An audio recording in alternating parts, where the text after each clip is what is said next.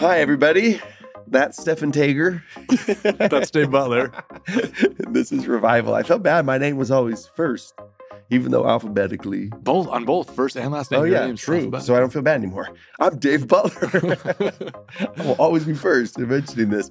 This is the Revival Podcast. We're so happy that you are along with us as we talk about things of faith. Our goal is to feel revived after every episode, to feel some good news and to just talk about what it looks like to be people of faith and the challenges with it and the thrills of it.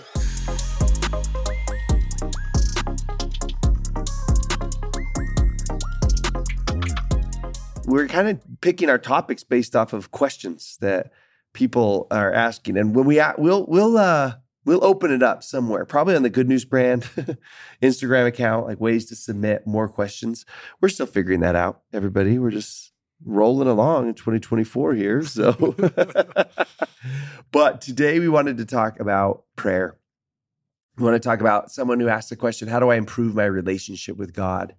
Through prayer, which, I mean, you led the witness a little bit by, because you could have asked, how do I improve my relationship with God? ?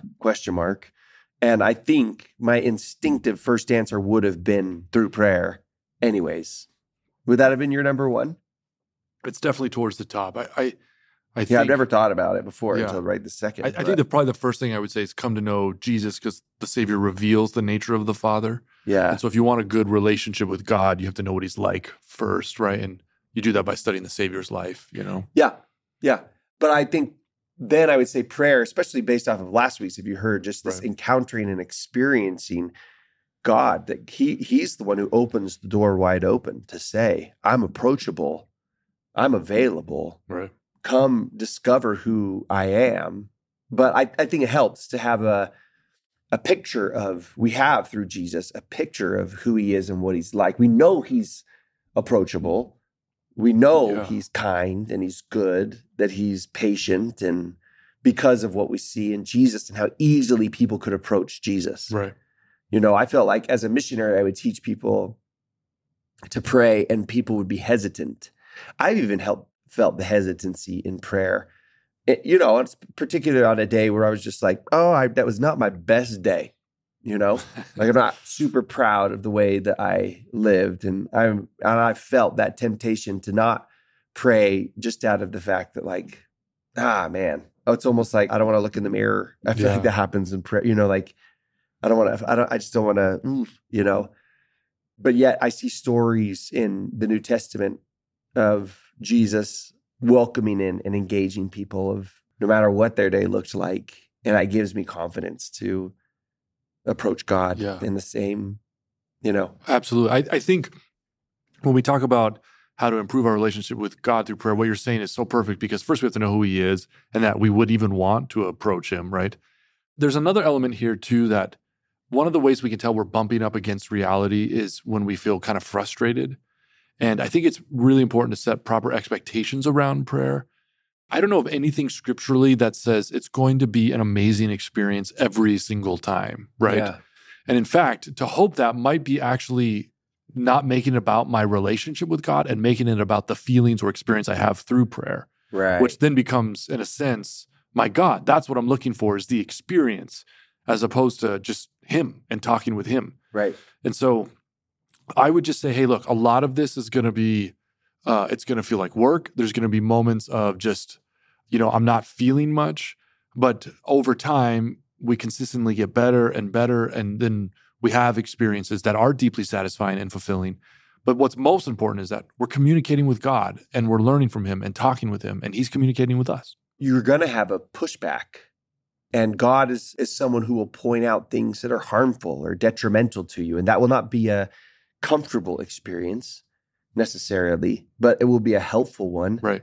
And it will be a loving one. Right. Like I don't think you'd walk away from it feeling, you're not going to feel down on yourself. I always feel like, how do I distinguish whether this is like the Lord pushing me or instead of my own like insecurities or whatever, is if I come away from it feeling encouraged. Right. Like God's opened up the door to a better way. Right. Like he's not he didn't like condemn behavior without saying, hey, there's a better way. And there's a, here's your next. And that's, so you're okay. Right. Let's, improve and move this direction. But I wouldn't necessarily say it's always comfortable. Right. Yeah. Experience. Okay. So let's get practical. How can someone actually improve the relationship with God through prayer? I think one thing, were you going to say something? No, I was just thinking when you were talking earlier, I like that there are, some Christian writers and speakers that use the phrase. Well, I don't hear it much among LDS people in our churches and stuff like that in talks. The practice of prayer or prayer life, right. And I really like those two phrases. I love thinking of it. Oh, this is a spiritual discipline, right? That the disciples, remember, come to Jesus and they say, "Teach us to pray," and you're like, "Wait, you're good Jewish boys." Who for sure grew up praying. I think Jewish people pray more than anybody, over meals and prayers and, everything. Yep. And so clearly they knew how to pray, and yet they come to Jesus, I think because they've seen him pray. This is my assumption. And they say, whoa, teach us to pray in the way that you do. I like approaching this topic knowing like, oh, this is something I can practice and improve and get better at, that it won't, part of it is going to be very natural. The Bible dictionary says once we know who God is, that he's our Father and we're his children, it becomes more natural to pray when we understand the relationship that we have with each other. So part of it is going to be super natural and comfortable, but another part of it is going to be a practiced thing, for lack of a better word. Right.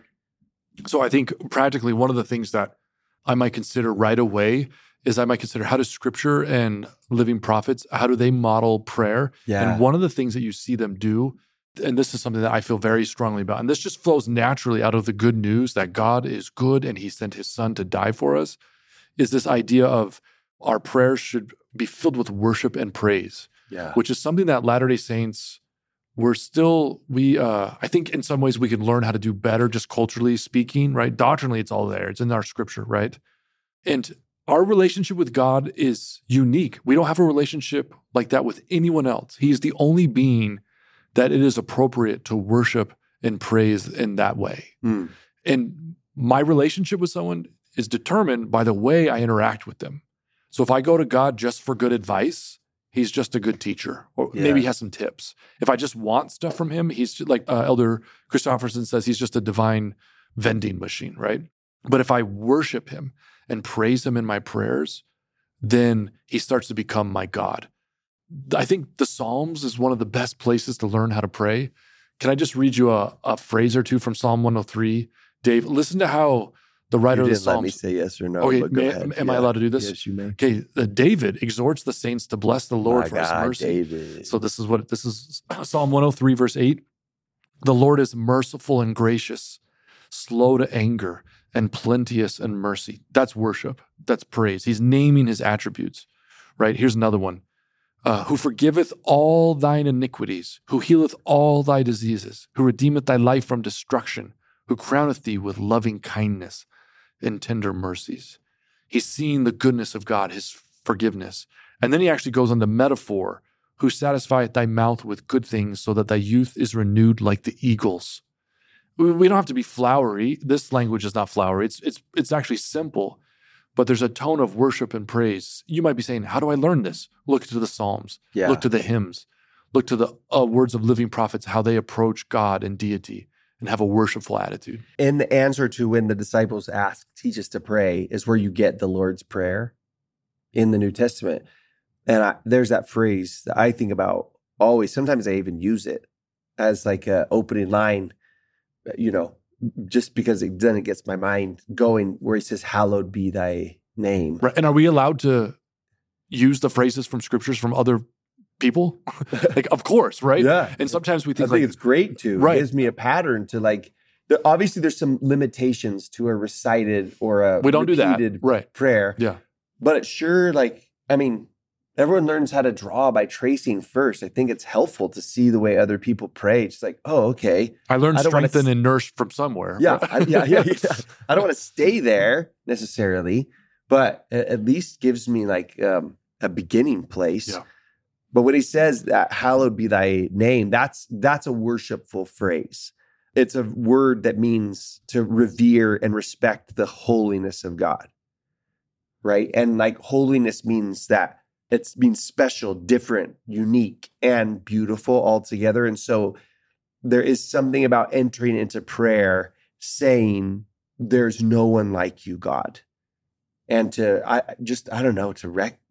recognize that whose presence I'm entering into. I love the practice of a lot of other faith traditions where they will wash their hands or their feet or their mouth before entering into prayer because of that they recognize I'm walking into the presence of the holiest being in the universe. And I want to know that and respect that. And yes, I can pray as I drive in my car and all of those things. There is another side to that coin that's a comfortableness that God says, pray wherever you are, as you are, which is beautiful. But I think it ought to be countered with remembering that you're walking into hallowed ground, that Moses takes off his shoes when he enters into the presence of God, because he's standing on, holy ground now. And maybe that's why we kneel in prayer. Not so much as like a requirement or a formality, but it's like a physical gesture that like signals to our heart and mind, wait, remember you are entering into, the throne room, essentially, into the presence of God. And he's holy, he's unique, and he's different. Yes, approachable. He's approachable. He's invited you in, but there's something about coming in with that worshipful state of mind and heart, and remembering he is God. I mean, that's like humbling and fascinating at the same time. And I think that does something to our prayers, to just let both of those play out with each other. Yeah, absolutely. There's two elements to remember: that we pray to God the Father. So he's both our God and he's our Father. Yeah. And we get out of balance when we forget one of those things. In connection with the Lord's Prayer, the Savior says, give us our daily bread. I think another way to really improve our relationship with God is to pray about what's happening that day. To have a sense of like, if we find ourselves saying the same phrases over and over again, of course, there's always going to be some things you're going to be thankful for. God and his goodness, our families, all of the blessings we've been given. But there are also things that are happening today that we need help with, that we're particularly thankful for. We can talk to him about our scripture study. We can talk to him about things that we might be worried about and concerned about. If I were just to ask everyone listening, in fact, even you, Dave, if you were to think of like, what is something that's happened today or yesterday you are particularly grateful for that has happened today or the day before, just think about what's the first thing that comes to your mind, right? That's the kind of thing that adds variety to our prayers. Yeah. And by the way, can you think of something? Or? Well, yeah. And the interesting thing about you asking that is because I was thinking as you were talking about, there's things that we're always going to be thankful for. You might say them every day because you might be thankful for them, like each and every day that you have them, like because I'm not trying to be cheesy or cliche or anything in saying this, but like today I'm particularly grateful for Jenny. And I just like had like a renewed sense of that. And I even like just this morning, like just prayed that it just was and it was true yesterday, and it was true the day before, right. And it was true, and I'll say it every single day because it's true every single day. But it was particularly meaningful, and it was sweet, and because it was so sincere, it was particularly sincere, in praying that today. And so, and it's something that that is you just like sometimes like you look at your backyard every single day, and you're just like, oh yeah, there's that ugly tree, but then some days you like look at it and you're just like, Look where I live. Look at the life that I have. Like, what the heck? Right. And we don't deserve this. Yeah. And you pass by it every single day. But some days it just like, there's something that sparks in you, and then when you thank God for it, you seem to be thanking him in just like a renewed, I don't know. And it feels connecting. It feels like I feel God smile on those occasions. Yeah. And I thank him for something that has really just captured my heart on that particular day. Yeah. But I think there's also, in connection with the discipline of prayer, I think it's wise maybe to have a flexible structure to prayer. And what I mean by that is maybe you start off by worship, then you move to gratitude, then you move to praying for others, then you move to praying about the day, then you move to praying about, you know what I mean? And just, I don't want to be too prescriptive, but in our Latter-day Saint tradition, we kind of have an unspoken structure. And what we see through the examples of living prophets and ancient prophets and Jesus himself is that there's more we can do in prayer than just thank God for things and ask him for more things, right? Yeah. Those are essential elements of prayer. But there's worship, and there's praying for others, and there's praying about the day, and or whatever it is, right? Yeah. Just praying our concerns, praying our fears, praying the things and naming the things we're deeply worried about. And maybe we kind of have a structure. We say, okay, generally speaking, I kind of follow this flow. But again, anytime you're too prescriptive, that might also, hurt sort of a dynamic element. But on the other hand, if you don't have some kind of structure, you might just feel like you're meandering as well. Right. Well, like you were saying, I think there's just some elements that ought to be in our heart as we pray. Like when you mentioned that he's God and our Father at the same time. And it just kind of puts your heart in proper posture for prayers when you are, hold on, let me remember who he is. That's going to lead me to be careful in the proper sense of that word in what I pray for and how I'm speaking and approaching. But I love the idea of being, sometimes people will ask, I ask for things if God already knows that I want it. And sometimes we're like, God's going to do what he wants to do anyways. Some people believe that, which I don't think is necessarily true. I think God waits for us to ask for things to do some things. And I think he takes into consideration our petitions. Like it would be a weird relationship. It would just be a show, a play. Right. But we are actually engaging with God in heaven who listens and considers. And there is something to asking because it puts us it's really vulnerable to ask for something. Yeah. To know that the answer might be no. But to put it out there that, I really want this. And if I shouldn't want it, help me like tutor my desires. Then there's just something about laying out like what I want, knowing I might not be right for me or for the world for me to have it. And that's why I think that beginning with worship is so important because it puts us in position to remember who it is we're talking to, that he knows all, that he can do all, that he loves in a way we don't understand. And that's, I think, really powerful. And I think we should ask because we're showing him, we're just laying out, like you were saying, you lay out your desires and you lay out your fears. And man, what a thrill. It just seems like prayer, we shouldn't be allowed to pray is what I think sometimes. Like God shouldn't be this good, and he is. God shouldn't be this welcoming, and he is. God shouldn't be this patient, and he is. And prayer just, helps us learn that he is and experience that he is. And it's like the most powerful, one of the most powerful things that happen in this world, I think. And it's also something that we teach our 5-year-olds to do. Yeah. It's so simple and powerful at the same time that it's so thrilling. One of the things that I think is essential to prayer is to make our prayers Christ-centered. In Alma 31, we get the example of a bad prayer with the Zoramites, right? Yeah. Of a prayer that kind of misses it. But then on the other half of that, we get the example of a good prayer. And I'm pretty sure Mormon, if I were to guess, put those two prayers next to each other so we would contrast them. And just listen to this theme. I won't read the whole thing, but Alma says phrases like, "O Lord, my heart is exceedingly sorrowful.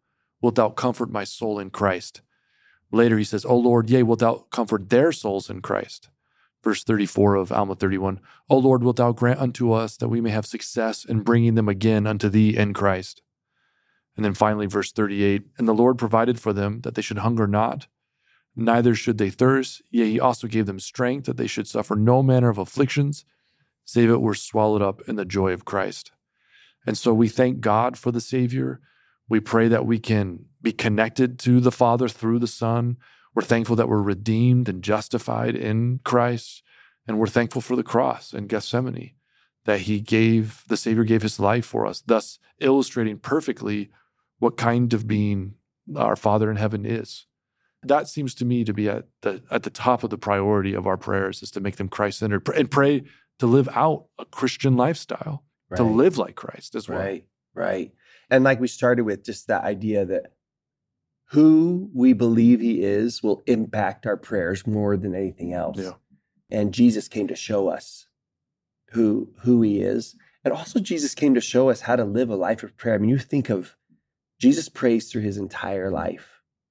Throughout his whole ministry. His very last words are prayer. His very beginning words are, they're just, you see that he prays through his life. And it's a way that we get to live our day-to-day in companionship with the Father and the Son and the Holy Spirit. Like, you don't have to live in this world alone. It's dangerous. It's hard. You'll need things. You'll want things you shouldn't want. You'll have lust. You'll have desire. And just like live daily bread.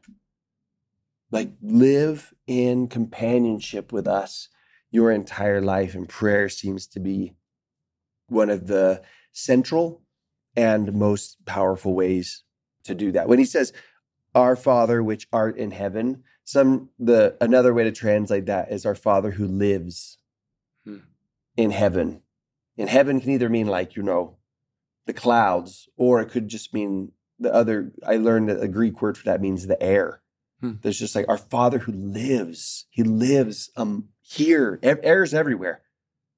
And what a great way to live a prayer life is to just know he's a living, moving God. He's here, involved in all of our lives and directing the affairs of this world and correcting and changing. And that's just like, I think prayer helps that to become a reality, helps us to get out of Tim Keller said once, to leave your dream space and enter into reality. Yeah, prayer is waking up from the dream state that we're in. It's stepping into what's real. Yeah.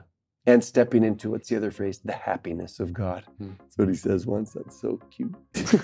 I love that so much. And it's so reviving that we get to live. Amen. That kind of life. All right, we'll see you next week.